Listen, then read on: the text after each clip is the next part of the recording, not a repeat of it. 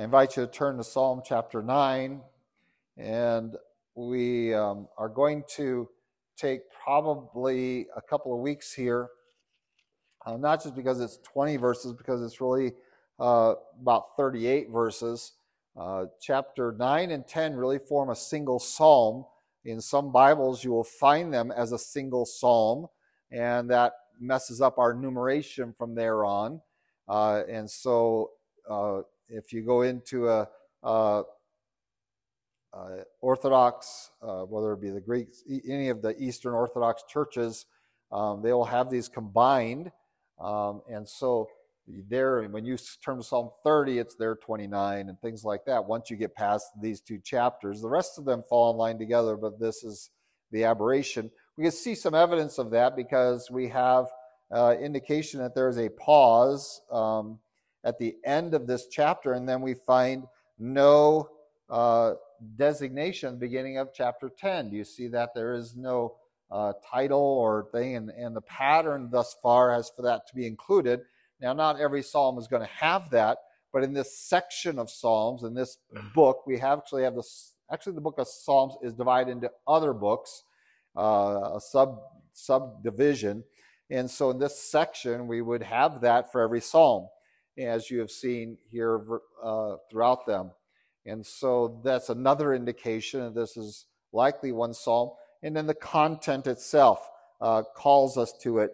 And so we're going to kind of handle 9 and 10 together. It may be 2 or it may be 3 weeks, depending on how far I can get in chapter 9 today. But we'll be getting hopefully at least 2/3 of the way through it, and maybe a little farther. And then looking next week to finish 9, get into 10, and see if I can finish 10 next week, or if it'll take a third week. I'm struggling to know how to pace myself in this, and I'll know a lot more in about 40 minutes, right? So we want to look into this. And again, I'm going to be reading out of the New King James, with the exception, I hope so. I hope I brought it. I wrote it down, and then I must have left it right where I wrote it. All right, well, I'm going to try. I think I remembered it now. All right, so the beginning of this would read, for the end, regarding the mysteries of the Son, a Psalm of David. And the Son is not S-U-N, but S-O-N, the Son. He goes on, I will praise you, O Lord, with my whole heart. I will tell of all your marvelous works. I will be glad and rejoice in you. I will sing praise to your name, O Most High. When my enemies turn back, they shall fall and perish at your presence, for you have maintained my right and my cause. You sat on the throne judging in righteousness. You have rebuked the nations. You have destroyed the wicked. You have blotted out their name forever and ever. O enemy, destructions are finished forever, and you have destroyed cities. Even their memory has perished. But the Lord shall endure forever. He has prepared his throne for judgment.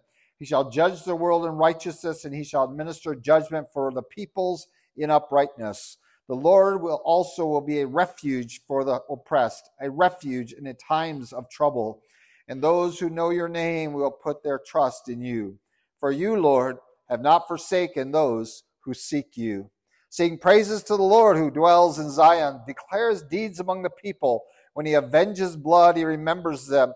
He does not forget the cry of the humble. Have mercy on me, O Lord. Consider my trouble from those who hate me. You who lift me up from the gates of death, that I may tell of all your praise. In the gates of the daughter of Zion, I will rejoice in your salvation. The nations have sunk down in the pit which they made. In the net which they hid, their own foot is caught. The Lord is known by the judgment he executes. The wicked is snared in the work of his own hands. Meditation, Selah. The wicked shall be turned into hell, and all the nations that forget God. For the needy shall not always be forgotten. The expectation of the poor shall not perish forever. Arise, O Lord, do not let man prevail. Let the nations be judged in your sight. Put them in fear, O Lord, that the nations may know themselves to be but men. Selah. Why do you stand afar off, O Lord? Why do you hide in times of trouble? The wicked is in his pride persecutes the poor. Let them be caught in the plots which they have devised. For the wicked boasts of his heart's desire. He blesses the greedy and renounces the Lord. The wicked in his proud countenance does not seek God. God is in none of his thoughts. His ways are always prospering. Your judgments are far above, out of his sight. As for all his enemies, he sneers at them. He has said in his heart, I shall not be moved. I shall never be in adversity. His mouth is full of cursing and deceit and oppression. Under his tongue is trouble and iniquity. He sits in the lurking places of the villages. In the secret places he murders the innocent. His eyes are secretly fixed on the helpless. He lies in wait secretly as a lion in his den. He lies in wait to catch the poor. He catches the poor when he draws him into his net. So he crouches, he lies low, that the helpless may fall by his strength. He has said in his heart, God is forgotten. He hides his face, he will never see. Arise, O Lord, O God, lift up your hand. Do not forget the humble. Why do the wicked renounce God? He has said in his heart, you will not require an account. But you have seen, for you observe trouble and grief. To repay it by your hand, the helpless commits himself to you. You are the helper of the fatherless. Break the arm of the wicked and the evil man. Seek out his wickedness until you find none. The Lord is king forever and ever. The nations have perished out of his hand. Lord, you have heard the desire of the humble. You will prepare their heart. You will cause their ear to hear, to do justice to the fatherless and the oppressed, that the man of the earth may oppress no more.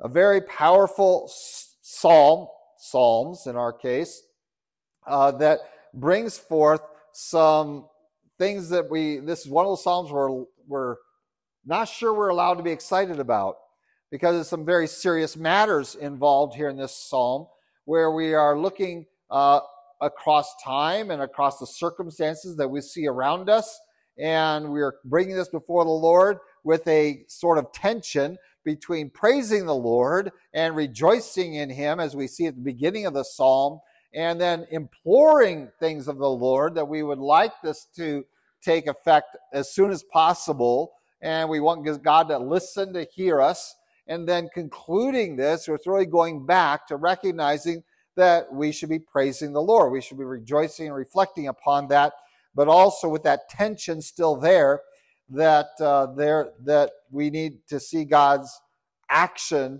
in place. The psalm is built in the structure of it is built very differently than what we'll see, than we have seen and what we will see in many instances. Many times we'll find the psalmist reflecting upon the history of either his own experience or that of Israel. He might go back to the Exodus. He might go back to a victory or a struggle. And out of God's deliverance from those events, out of God's working of those, we have an opportunity to sing praises as we have meditated upon that element of God historically. So we can look back. And so today we would historically look back at Christ's resurrection and say, oh, we have every cause to rejoice because of the power of the resurrection, all it means, the victory over sin, over death, and all that it supplies for us. And that would be appropriate. And there are many, many psalms of that nature. And so it'd be easy to kind of come to this and expect something similar to that. But we struggle because of some of the tenses and some of the nature of what he's describing. We say, well, that's not happened. God hasn't really done that at this point yet. And so why are we singing about it when it hasn't occurred? And so this is a very different kind of psalm, because we're really going to go to the future and work our way backwards. We're going to go to what is the conclusion, how God is going to end everything, and what he has promised. And if God has promised it, it is secure. We know it will happen. There is no doubt about it. And so we have that confidence that this is the plan of God. This is what he has declared in his word. This is in keeping with who he is and how he works, the principles that he has taught us. And so we have this future expectation. And so we're going to handle that, but we're going to do it in the past tense, because again, the perspective of the psalm is almost to go way in the future and then turn around and look backwards and see it going back to the day of the psalmist himself. And so we're going from this day of final judgment, and working our way back to the psalmist. And that is a very interesting perspective to take, to look at rejoicing in God, that he is not dull, that he is not unobservant, that he is not asleep, but that there is an end in sight, and there is going to be some activity prior to that end. It's going to be miserable. There is some evidence of that today, but there is deliverance along the way, as God will preserve his people, as he cares about the fatherless, the widows, the poor, the humble, and all of those are going to be kept by God in his mercy, even in the midst of all of this, with an expectation that judgment will come. And that as the humble, as the poor, as those in misery, as the fatherless and widows cry out, as the oppressed cry out to God, he is reserving that. He is listening. He is attentive to that, even if his judgment isn't immediate. We have that confidence, and we're going to be again linking this to the prayers of the saints of the martyrs in heaven, because some of this is obviously projected there. Well, when you go to the future, and we turn around and look at the history of the world historically as if we were already at the end, we recognize that the event in the midst of that is the work of Jesus Christ on Calvary's cross. You cannot miss that. And so we include this psalm. You won't see it in many places, but enough places you will find this psalm included as a messianic psalm. And so the son he's talking about is not the loss of his son. Some have tried to attach it to a historical event in David's life. But this, we just can't find evidence of that in the text. That's really conjecture trying to deal with the title. And so we have here to the tune of death of the son. But the topic of being the mysteries of the son, and of course for the end, and Jesus Christ the beginning, the end, the Alpha, the Omega, we are seeing it to him regarding the mystery that is what his work will entail. That we recognize that while Jesus Christ will come to save, right? He's going to come as our Savior. He's going to come to die for us. He loves us. But we also hopefully log in our mind that as he has made this path, as through his death, burial, and resurrection, he has made a way for God, that to reject that way has consequences. And so Jesus Christ, who at this point is that one who saves, at that point, if we are way over here at the end of time, at the end of this age, and looking back and seeing his judgments completed, the nations destroyed, we go, well, that was just. That was just. Why? Because of Christ. And so we're seeing Christ not only as Savior, but as Judge of all the earth. And so we have that perspective shared here in a messianic psalm, but it comes from a strange place. It doesn't come from looking forward to his death. We have psalms like that, and those are usually easily identified as messianic psalms, and we have already looked at some of that, and they'll be quoted extensively. But here we have a very different perspective. And so let's take a look at it. We'll tear in, that's the introduction really into this, and so we get our mind around what we're seeing. You'll see themes and statements, sometimes even repeated from chapter 9, chapter 10 begin, because we're dealing really with the same psalm and the same content and really the same themes here. And so we begin. Verse 1, it says, I will praise you, O Lord, with my whole heart. I will tell of all your marvelous. I will be glad and rejoice in you. I'll sing praise to your name, O Most High. And so we come to this and we say, well, that sounds like a future thing. But remember, at the end, as we turn around, we are in the condition of praising God.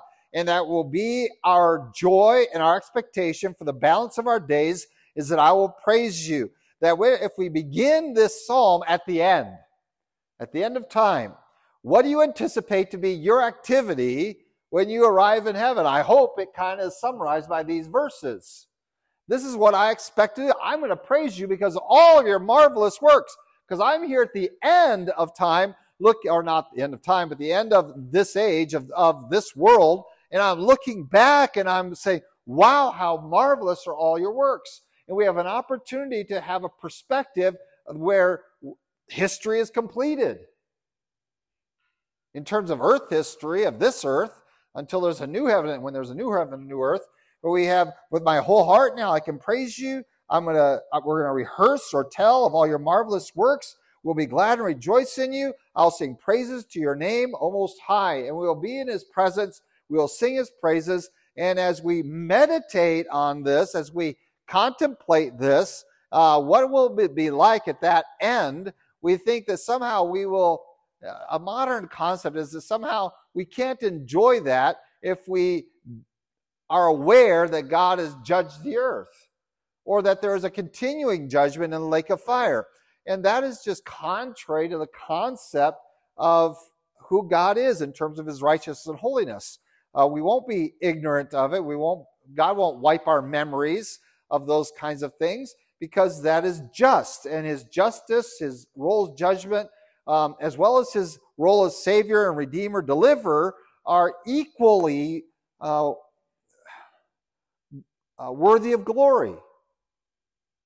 And hence, to obliterate our memory of this, because maybe some people that we were related to on earth are in judgment, they rejected your Savior. And you are now redefined. And maybe we should do what some cultures have done, that when they get saved, they take on a new name. They do a name change. When they get saved, when they become followers of Jesus Christ, they put on a new name.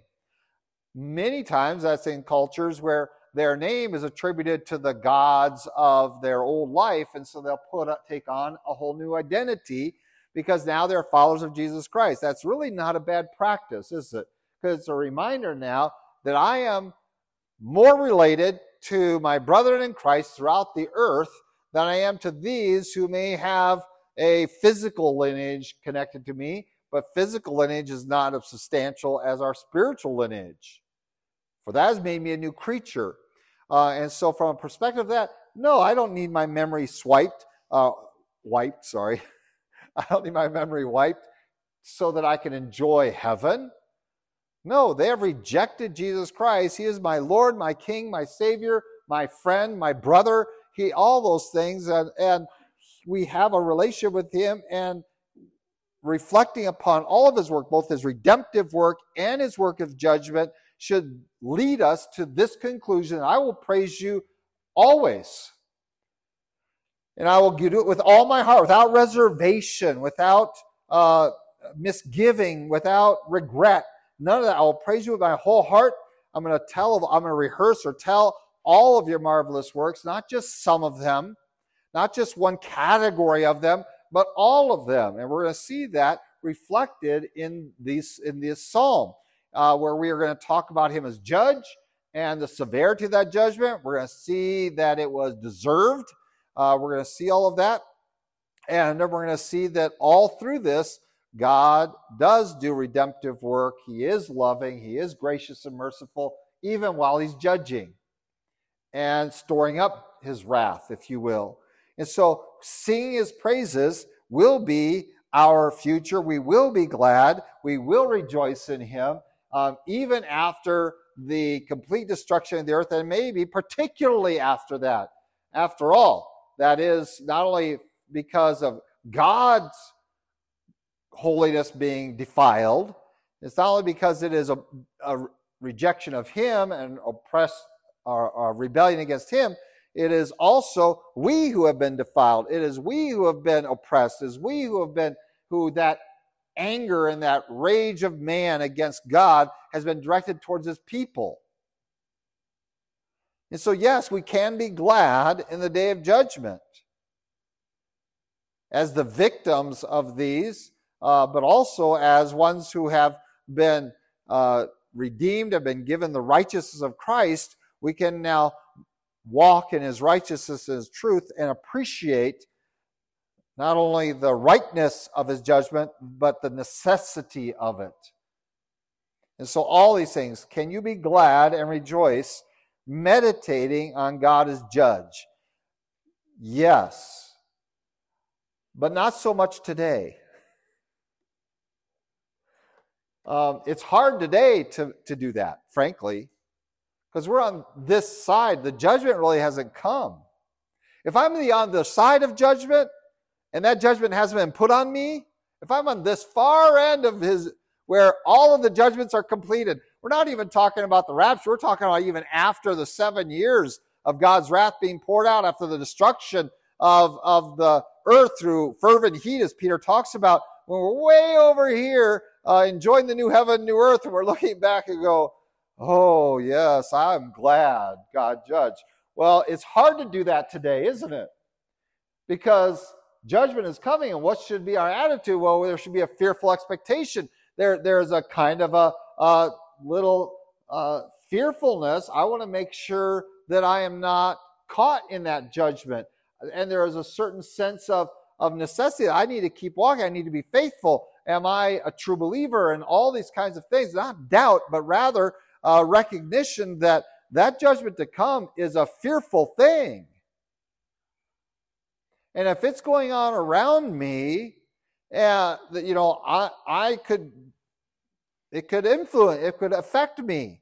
The judgment on Judah was determined by prophetic declaration for those who were confronting that, even the righteous in Judah, who weren't going to be destroyed by Nebuchadnezzar in the 3 waves of conquering that he did there. Men like Daniel and his friends, those that are carried off into Babylon, what's going to happen to us as God judges everything else? There's a certain sense of fearfulness, but also of, I don't want to be caught in that judgment. I want to be preserved from that. And so there is an expectation and there is a commitment to saying, I need to keep walking the Lord. And so there is a fearfulness. But if you're on the other side of it and God is done judging, and now you're getting to walk into his presence in your permanent state of blessing, and judgment is finished, well, now I can rejoice and be glad in it. I can look back because he has preserved me through it. I was not caught up in it. I was not destroyed by it. My faith has been perfected, and it was found to be sufficiently placed in Jesus Christ. And now I am enjoying my blessed state. Now I can look back and say, oh, that was such a wonderful, God judged perfectly. And so we have that opportunity. So yes, you can be glad and rejoice. In fact, I would contend that your gladness and joy will only be perfect on the other side of judgment. And now we're going to look at it. And so what is our perspective in verse 3 and following? When my enemies turn back, they shall fall and perish at your presence. For you have maintained my right and my cause. You sat on the throne judging in righteousness. You have rebuked the nations. You have destroyed the wicked. You have blotted out their name forever and ever. Obviously, this hasn't happened yet. Not only did it not happen in David's day, it hasn't happened in our day yet. Jesus Christ has not come as judge and blotted out the nations yet forever and ever. Is it coming? Absolutely. It is our future. This is what's going to be happening. When it happens, God will be faithful and he will be just and he will continue. Let's keep reading. It says, O enemy, destructions are finished forever. Well, obviously that's not happened yet, right? So we have leapt into the future. On the other side of judgment, we look back and we said, wow, God has judged the nations. They're destroyed forever and ever. We look at, God has sat on the throne judging in righteousness, and he has identified our rightness, that our cause was just because we walked in his truth, we trusted in his Son, and we are in this condition of blessing. We look at now, we see what he has done to the nations, and our conclusion is that they have fallen, they have perished. God's presence has come into their midst. And again, we're looking backwards, so if we're at the end looking backwards, our condition of praise, what precedes it is judgment. It is judgment of the nations, it is judgment of the Gentiles. Some of your texts might have Gentiles there, other nations, but it is the judgment upon them that God, and it's God on his throne, not as Redeemer, but as Judge. He is there defending our cause. He is there exercising that avenging of the blood of the saints. He is there exercising his punishment upon their rebellion. He has poured it out upon them, all the while maintaining and caring for those who were in him, in his righteousness. And even to the point he says their memory has perished. And so you have destroyed them. And if we go to the book of Revelation, we can see this very thing happening. That God is going to take the nations and destroy them. The nations are personified. They are symbolically in Revelation through the image of a beast in Revelation 13 and the secondary beast. And we find it again described for us later on in the book. And then finally at the end we find at the very end that in addition to Satan being cast in the lake of fire, we find the beast being cast in the lake of fire. The nations themselves are destroyed forever and ever. Their memory's gone.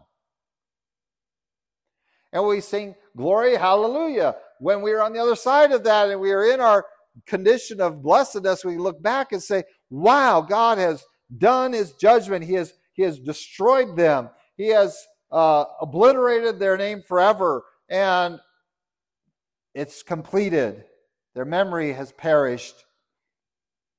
The Lord, it says in verse 7, but the Lord shall endure forever. He has prepared his judgment for his throne for judgment. He shall judge the world in righteousness. He shall minister judgment for the peoples in uprightness. And so we come to if we're looking backwards or working our way backwards, it seems like, well, why is he preparing his throne when it says in the previous verses that he has just destroyed everything? Well, because we're working our way back through history. Even though that history isn't history yet, not even to us. And so what does God do prior to judging? He prepares for judgment, correct? So he has to establish his throne. Jesus Christ gets on the throne to judge. And again, I think we're working our way backwards through the book of Revelation. And we're going to go even farther back than that, but we're going to work our way all the way to the day of David himself. But he sees God at work, and now he sees God, the preparations. But look, not only is God preparing to judge the world in righteousness, he shall minister judgment for the peoples in uprightness. Please notice that there's something else going on. This is as God is preparing to judge, prepared his throne for judgment. He's going to judge. He shall judge. Now we're going to the future, so we're coming back here, and he shall administer judgment. We're looking for that. We're getting closer to our day. And now we find in verse 9, the Lord also will be a refuge for the oppressed, a refuge in times of trouble. What do we anticipate at the end of the church age? We'll anticipate exactly these words, times of trouble. Does that sound familiar to you? It should, because Jesus taught it, didn't he? There will be trouble such as never been seen. There's going to be all this trouble on the earth, and that they're going to be hunting you down. There are going to be times of trouble, and God will have to be your refuge. That we trust God to preserve us, to carry us in these days, troubling days. And so while God is preparing himself for judgment, preparing his throne for judgment, he is doing something else for his people, and that is he is providing them a refuge, a place of escape. Now we can see this is a principle that God has done all the way along. In 70 AD, we had the fall of Jerusalem, but in 67 AD, of course, we have the first assault on Jerusalem, 66 AD. We have the assault upon Jerusalem, and then there's a respite. There's a little window of opportunity, and the Christians vacated Jerusalem so that when it fell under the Roman things in 87, there really wasn't any Christians in Jerusalem anymore. And that's why Christianity didn't really lose its leadership then, because they heeded Jesus' statement. It says, when you see these things, run. Get out of there. Get to your places of refuge, places of deliverance. And the Christians did that. And God gave them that little window of opportunity to do that in the midst of, or really at the very beginning of the siege on Jerusalem in 66 AD. And so we find all of this and laid out kind of like this. That God will not forsake the oppressed. He will be our refuge in times of trouble. Those who know your name will put their trust in you, for you, Lord, have not forsaken those who seek you. God will not forsake us, even as he is focused in on the wickedness of the world, which we're going to see talked about especially in Psalm 10, but also here later on Psalm 9. He's going to focus in on the sinfulness of men and their need for judgment. He has not forgotten on any measure his own people. He says, yes, I will make you a place of refuge.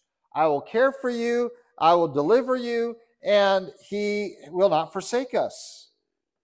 And for us to think, well, God, no, God has not forsaken you. No matter how wicked it gets, no matter how hard it gets for us, no matter how much destruction is all around us, no matter how much persecution we are undergoing, God will not forsake us. He will care for us. Now, if we're looking backwards, the first people that we find out that God has to be a refuge for are all martyred. It's the 144,000 of the first half of the 7 years of God's wrath, that they have a mark upon their forehead that preserves them. They are the ones that don't get affected by the judgments of God throughout the days of wrath. And we find them having a haven, a refuge. And certainly though we find them slain, they need resurrection before the end of that.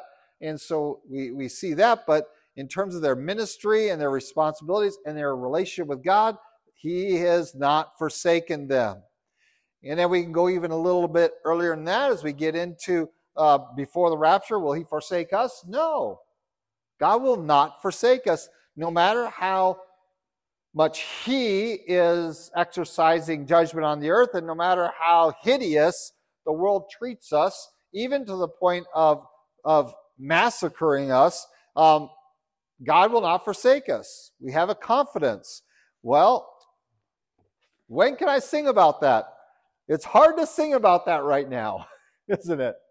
Because it's still kind of in our future. It's not in our distant future, and we have some evidence of that. And certainly some of our brethren are suffering at the hands of unbelievers violently. I think we're suffering ignorantly of how badly we are being affected and infected by evil. But when can you sing about this? When can you be glad and rejoice in this? It's a whole lot easier to do that at the other side of judgment, right?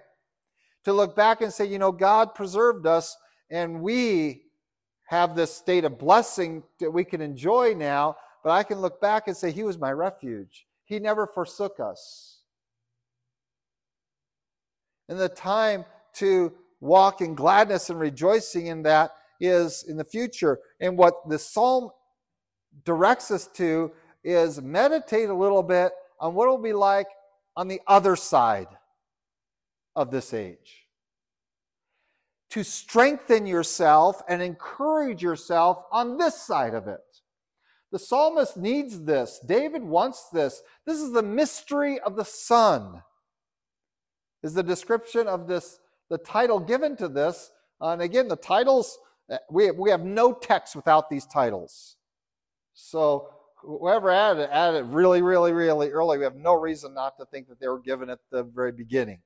And so this is the mystery of the Son. He is the Savior, but he is also the judge.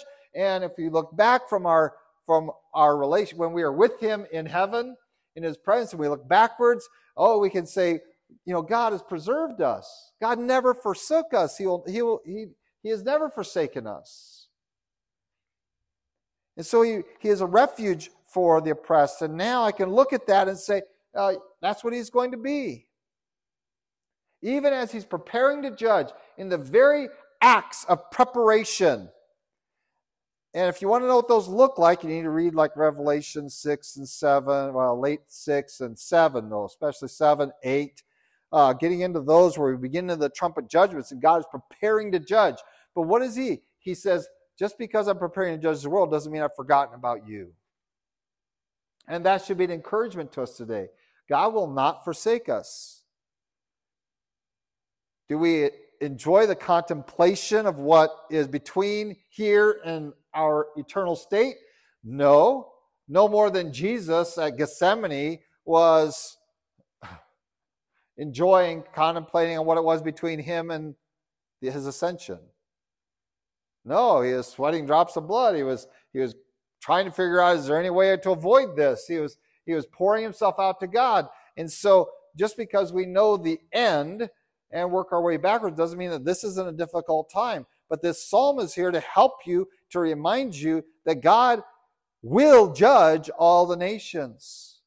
And he will not forsake the righteous. Those who trust in him will not be disappointed. Will it be a hard road? Yeah, we're going to see it described, especially in chapter 10. We're going to see it described that we got to go through that. Yes. But really in this part of the Psalms, we're really looking at things that are still future to us when these things are going to be fulfilled. And we're going to come back into this. We're backing into our presence, and we're getting closer. I think we're starting to be mentioned here. But again, the focus here is still really on Jerusalem, as we're going to see. But we're going to jump even later on. We're going to jump to Christ here pretty soon. And so we have 10 verses, and we're backing up, and we're rejoicing in all, as it says, that we're going to be glad. We're going to sing praises for this. And so that is future to us, while it is disconcerting a little bit to see those judgments, and we go, do we pray for those to happen? Yes, we absolutely do. Why? Because they are the completion of the work of God, and is the recognition that Jesus Christ isn't just a Savior, he's also a judge. And you're going to have to face that judge. One way or another, you're going to have to face the judge, right? So we face the judge at the judgment seat of Christ, and where he applies some heat to your endeavors of this life, right? We're going to find out what endures of what you did all your days. And I'm pretty sure it has nothing to do with our bank accounts. Well, it does a little bit, because if you used it for God's glory, it has nothing to do with our outfits and our wardrobe. It has very little to do with what vehicle we're driving, with what things we built. Most of that is just going to be burned up, right? It says, what will endure? What is it that endures? Is that which is done for the kingdom of God. That's what endures. And so even our judgment for Christ is going to be a little painful as we see, oh man, 90% of what my life was on earth just got smoked. Why? Because how did it benefit or do anything for the kingdom of God?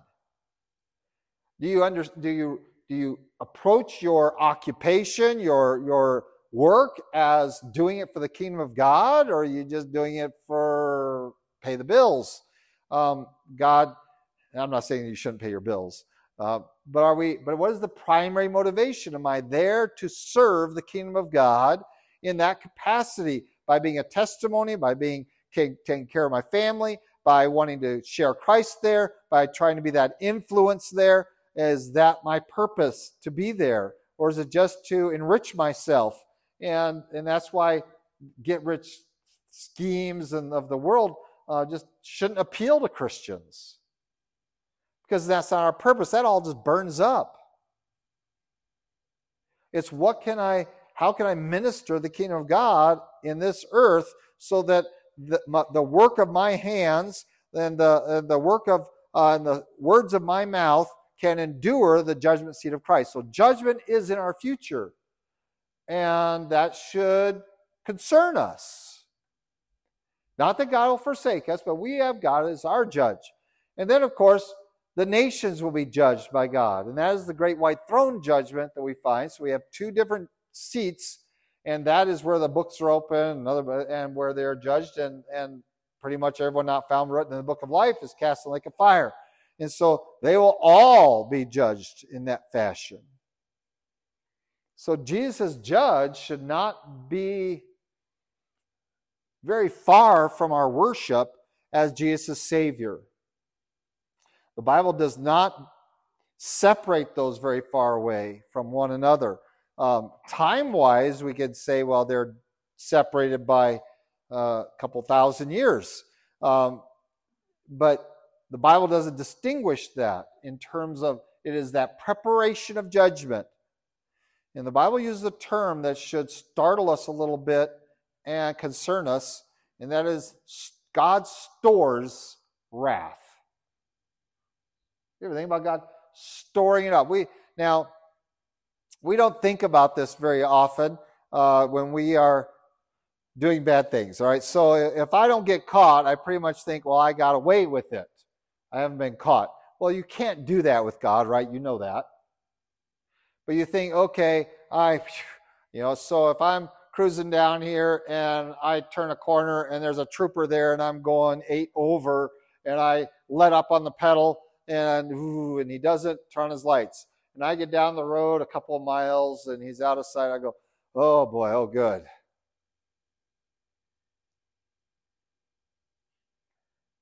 We missed that one. Well, there's no such thing with God. Because God says he stores up his wrath.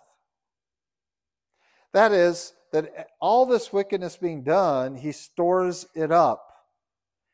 And when you think about that, that's a frightening thing, because we humans can do that. We can store up wrath, can't we? We can let frustration, we kind of just tolerate it, right? And then here's the term I grew up using. That's the straw that broke the camel's back, right? You guys heard that expression? And we're just kind of waiting for that, aren't we? We're waiting for the straw that just bursts open the wrath of God. That's all we're really waiting for. And we know what that straw is, and it's the slaughter of the last martyr. And that's just it. God says, that's it, boom. And judgment comes. He begins to pour that out upon the earth. And that's a frightening concept, that all the wickedness done by men is just making God more and more determined to judge. And so his judgment, when it comes, is righteous. But all along that way, and so this storing up, this preparation of the throne of judgment, for judgment. So the throne of God is being prepared for judgment. And the wickedness of men is that which prepares it. It is storing up God's wrath. God is not forgetting them. They did not get away with it. It looks like that. And that's what the psalmist is going to talk about when we get into chapter 10. It looks like they got away with it. They even say they got away with it. Look, nobody can do me any harm. I'm immune. And boy, we see that a lot. We're going to talk a lot about that, possibly even next week, getting into chapter 10. But for us who are not forsaken, we also recognize God as our judge. And so we should walk in righteousness. And so now we have this 11 and 12 where we have the reminder that we should sing praises to the Lord who dwells in Zion, declares deeds among the people. And we go back and we see it connected again to verse 1 where it says, tell of all your marvelous works. So now we're going to declare his deeds among the people. We're going to keep doing that. At what juncture are we at where we are declaring his deeds among the people? Telling of his marvelous works in verse 1. If we are looking at this from the reverse, we're in our heavenly condition. Now we're in another one. And then verse 12 tells us why. When he avenges blood, he remembers them. He does not forget the cry of the humble. So, when God avenges himself, he's avenging someone's blood. Now we might say, well, this is the blood of Christ, and certainly that's among them, for Christ was the first, born among many brethren. And we find that there is an avenging of blood that is the story up of God's wrath. But notice that which precipitates it, and that is, it is the cry. He does not forget the cry of the humble. When is it that he remembers us and avenges blood? When is it that he hears that? And that really is described for us there in Revelation 6. You've heard me teach this many times. When the cry of the martyrs, how long, O Lord, until? How long, O Lord, until? How long, O Lord, until you avenge us, till you judge the earth for what they've done? How long? And when the Lord does avenge that, what is it? He is remembering their blood, but notice that they really aren't the first, they're the last. The first one is Jesus Christ. When is God going to avenge the blood of Christ, the innocent one? You know, we talk about, well, Christ could have called 10,000 angels as he was on the cross and brought judgment right then and there. Yes, but it didn't. And in fact, some of those who crucified our Lord, I'm convinced, became believers. When is Christ's blood going to be avenged?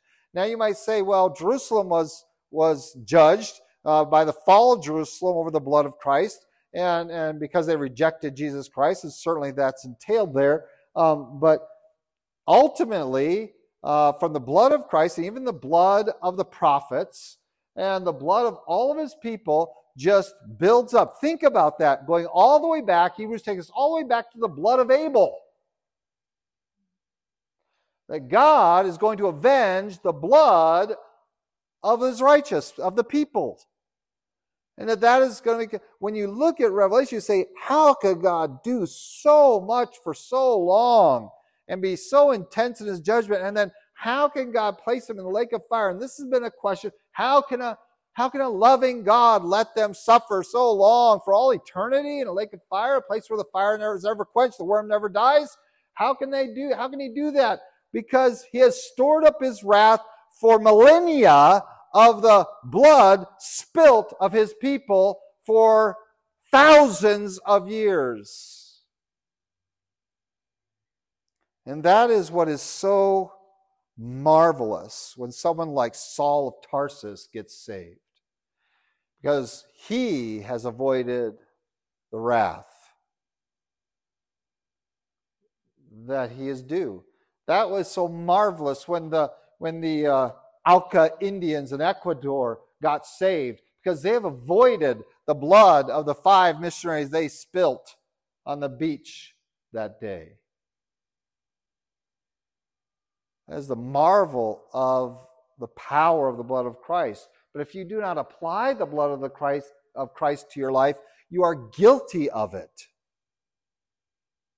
You either apply it to be the humble yourself before it and apply that blood, or you're guilty. And so we have the blood of Christ, the blood of the prophets, you have the blood of Abel, you have the blood of the martyrs, you have all of this. God says, I'm going to hear your cry.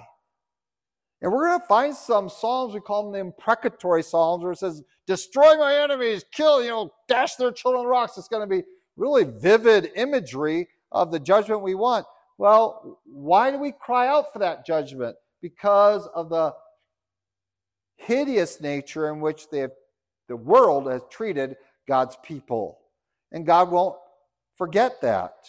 And we see that really played out, as I said, in Revelation 6, where all those prayers are brought. Well, the people are crying out, how long?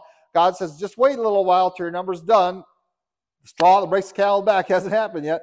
But it happened between that verse and a little later on in chapter 7, when you have the breaking of the trumpets. What breaks the trumpets open? The prayers of the saints. What prayers is God not listening to yet? But you still need to pray them. The imprecatory psalms. We need to pray for God's judgment on wicked men, but he won't hear them yet. You should still pray them. It's okay. Lord, judge them for the wickedness they are perpetrating against your people. But while you're praying those prayers, you're also saying, Lord, help me share Christ with them. You have to have that tension in your life. Knowing that the prayer of salvation is the prayer he hears today, because today is the day of salvation, but there will be a day when those prayers for God's righteous judgment will be heard and brought forward before God, and that is recorded for us in Revelation. When are those prayers that move God to judge? When are they heard? They are not heard until that day. And that makes complete sense. Now we have thousands of years of the cry of the humble, those who have sought refuge in Jesus Christ, in God, that have walked in righteousness, they've pled their cause, and that is not forgotten by God. It is stored up by Him. And on that day, the day that precedes those 7 years and then that eternity in the lake of fire, that day is initiated by the presentation of those prayers before God. So pray those prayers, but don't pray just those prayers. They have a place. But you better also be praying the prayers, "Oh Lord, deliver them from their own wickedness."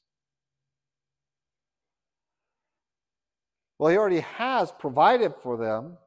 So you're going to pray. Pray, give me an opportunity to share Christ with my enemies. Give me an opportunity to be Christ to my enemies. Give me an opportunity to heap good on those who despitefully use me.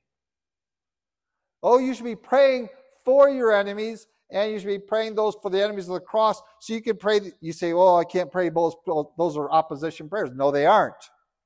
One won't be heard until a certain day, but they still need to be prayed. One definitely needs to be prayed, because these are the ones that we want heard today, to deliver men from their sin, even the wicked men that persecute us. And yeah, that puts us in a weird position, doesn't it? Because now we're like Ananias, in Damascus. "God, this guy came here to kill us, and you want me to go and say, bless him?" Yeah. He's my man. Oh, he'll suffer if that gets you over your... I love that part where God tells me, He's going to suffer for my name's sake, so get over yourself. You can still share the gospel with them, but you go to him. He's my anointed. He's my instrument. He has already responded to me on the way to Damascus. Now you go and finish this encounter of his. He's blind. And although we would see the blindness of our enemies, they're spiritually blind. And so, yes, we have a tension. We are praying for God to judge and praying for God to deliver, because that's the same God, and both prayers are appropriate and should be made. Please realize the imprecatory psalms are not just Old Testament psalms. They are for New Testament times too. And they should be prayed and sung and talked about, but not to the neglect of the other. And the expectation is God will judge the wicked to avenge our blood. But our prayer is that these people would humble themselves. We're going to see that quite opposite of the case. So what cry of the humble are we talking about? Well, we have an example with this. Oh man, I need to close. Here's the cry of the humble. "Have mercy on me, O Lord. Consider my trouble from those who hate me, who lift me up from the gates of death, that I may tell of all your praise in the gates of the daughter of Zion," that's Jerusalem, "and I will rejoice in your salvation."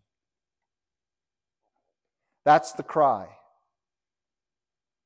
Consider my trouble from those who hate me. It is okay to pray this prayer, even today, but not to pray only this prayer. For today is a day of salvation, of deliverance, and we are going to see that even the wicked can turn and humble themselves before the Lord.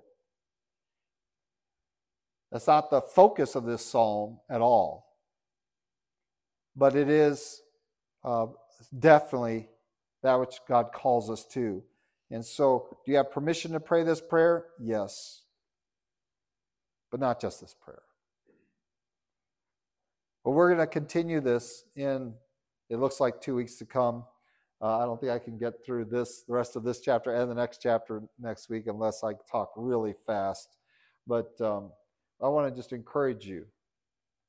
God is judge of the living and the dead. We still have this in our future, but it is sure. And so we can sing praises. He will judge to avenge our blood. He will not forsake us in the midst of all this trouble. He knows how to deal with it. You don't have to look for revenge. You don't have to avenge yourself. We don't have to avenge you. God will do a much more much better job, a more spectacular job of it than you ever could, more complete job of it. And so we wait upon him, and we trust in him. We humble ourselves before him. We cry out to him. He is our refuge. He will not forsake us. Let's pray. Lord God, we do thank you for your love for us. As we look forward today to a time when your judgment is complete, we anticipate it. But we know that there's much that transpires between this day and that day. And we pray that we might find refuge in you, that you might not forget us. We know you won't forsake us. We thank you for that promise. And Lord, we do pray for your mercy upon us in these troublesome times. And those that hate us without cause, hate us simply because we walk in your truth and trust in your name and bow before your throne. And they hate us for this and seek to do us injury and harm, and they do. They do harm. Lord, don't forget the evil that they do, except through the power of your Son. And so, Lord, we pray that even as they do that evil upon us, that we might seek their good in this age, this opportunity they have for salvation.